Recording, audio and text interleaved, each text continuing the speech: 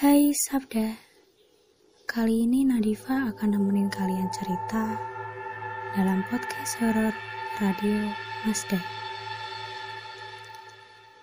Kejadian ini nyata oleh diri aku sendiri saat aku masih bersekolah di Madrasah Aliyah.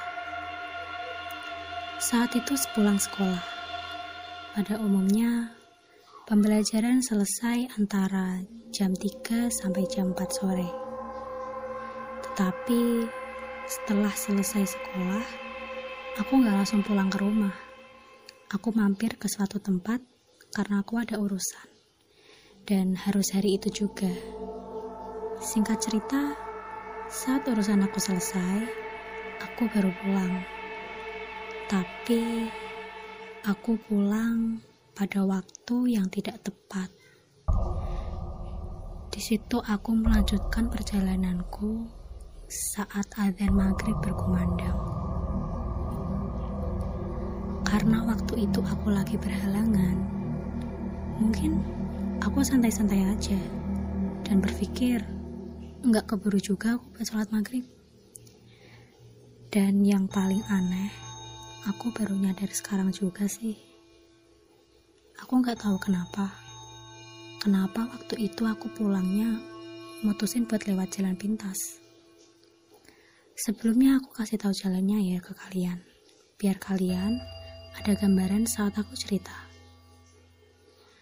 Di sini aku lewat jalan belakang SMA 1 Salatiga, sekaligus UKSW. Kalau kita ngikutin jalan lurus, bakal nemu SMP dan SMK. Dan ketika kita ikutin jalan, kita akan nyampe ke tempat yang namanya Bugel. Kalian yang rumahnya daerah situ pasti tahu kan, gimana jalanan turunannya tajam, dan isinya pohon-pohon semua. Lagi-lagi aku nggak tahu, kenapa aku harus berpikir buat lewat situ ya. Padahal, sebenarnya kalau aku lewat kota, itu akan jauh lebih dekat aku sampai rumah. Awalnya, sekitaran jalan SMA 1 itu ramai, banyak toko yang masih buka, dan banyak juga pejalan kaki. Tapi saat aku terus jalan, sampai dimana aku ngerasain hal yang aneh. Tapi aku masih gak peduliin. Itu terjadi di depan SMP. Aku naik motornya, aku pakai jaket tebal, aku pakai helm, aku juga pakai masker. Udah pasti anget banget. Tapi aku dingin sampai merinding. Tepat di depan SMK, aku ngerasa motor aku berat, seperti ada yang ngebonceng. Dan lagi aku melupakan sesuatu. Ternyata di depan SMK itu ada kuburan. Keadaan jalan di sana sepi, tanpa kendaraan satupun. Gak ada yang lewat selain aku. Perasaan di sini semakin dingin, dan perasaan aku panik. Aku juga gak tahu harus gimana. Yang ada saat itu aku hanya berpikir, aku harus pulang. Saat itu bersamaan dengan aku berhenti sejenak, karena pertigaan yang mengharuskan aku belok kanan.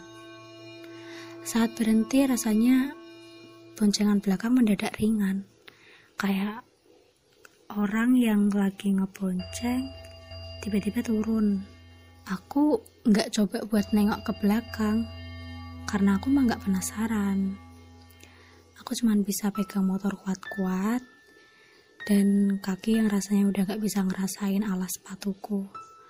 Seketika ada lampu flash mobil yang ngedipin di belakangku.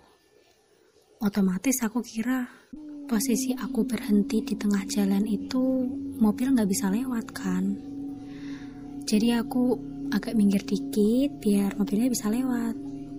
Aku mau tahu, mobil ini mau ke kanan atau ke kiri ya?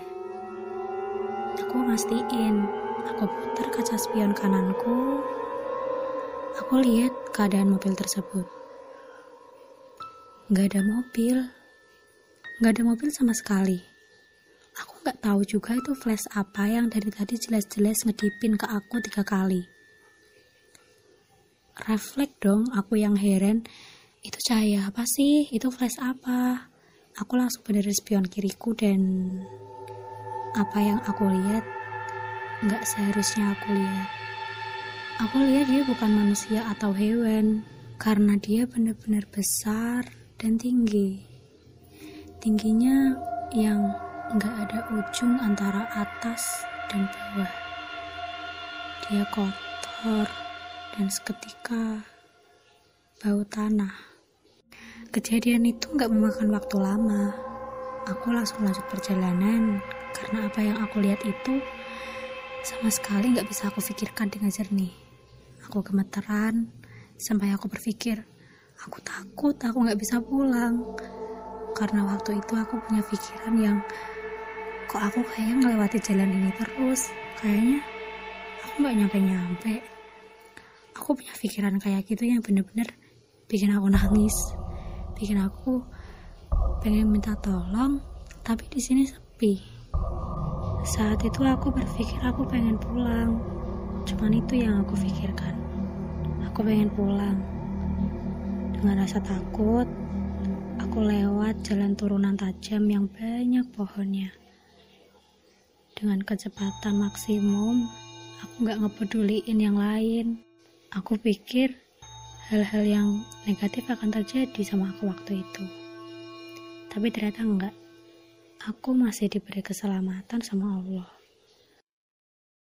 Dari kejadian nyata yang aku alamin ini, aku cuma mau bilang, hal-hal mistis kayak gini, makhluk selain kita, itu memang ada. Jadi, jangan sekali-kali kita sengaja memanggilnya atau memancing mereka untuk keluar. Kita ingat perkataan orang tua kita yang selalu mereka bilang kepada kita.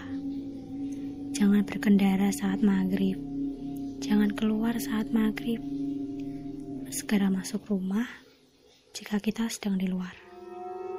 Terkadang, karena hal inilah kita harus mendengarkan apa yang orang-orang sekeliling kita sering katakan. Sampai sini dulu podcast Horor Radio Mazda. See you next time.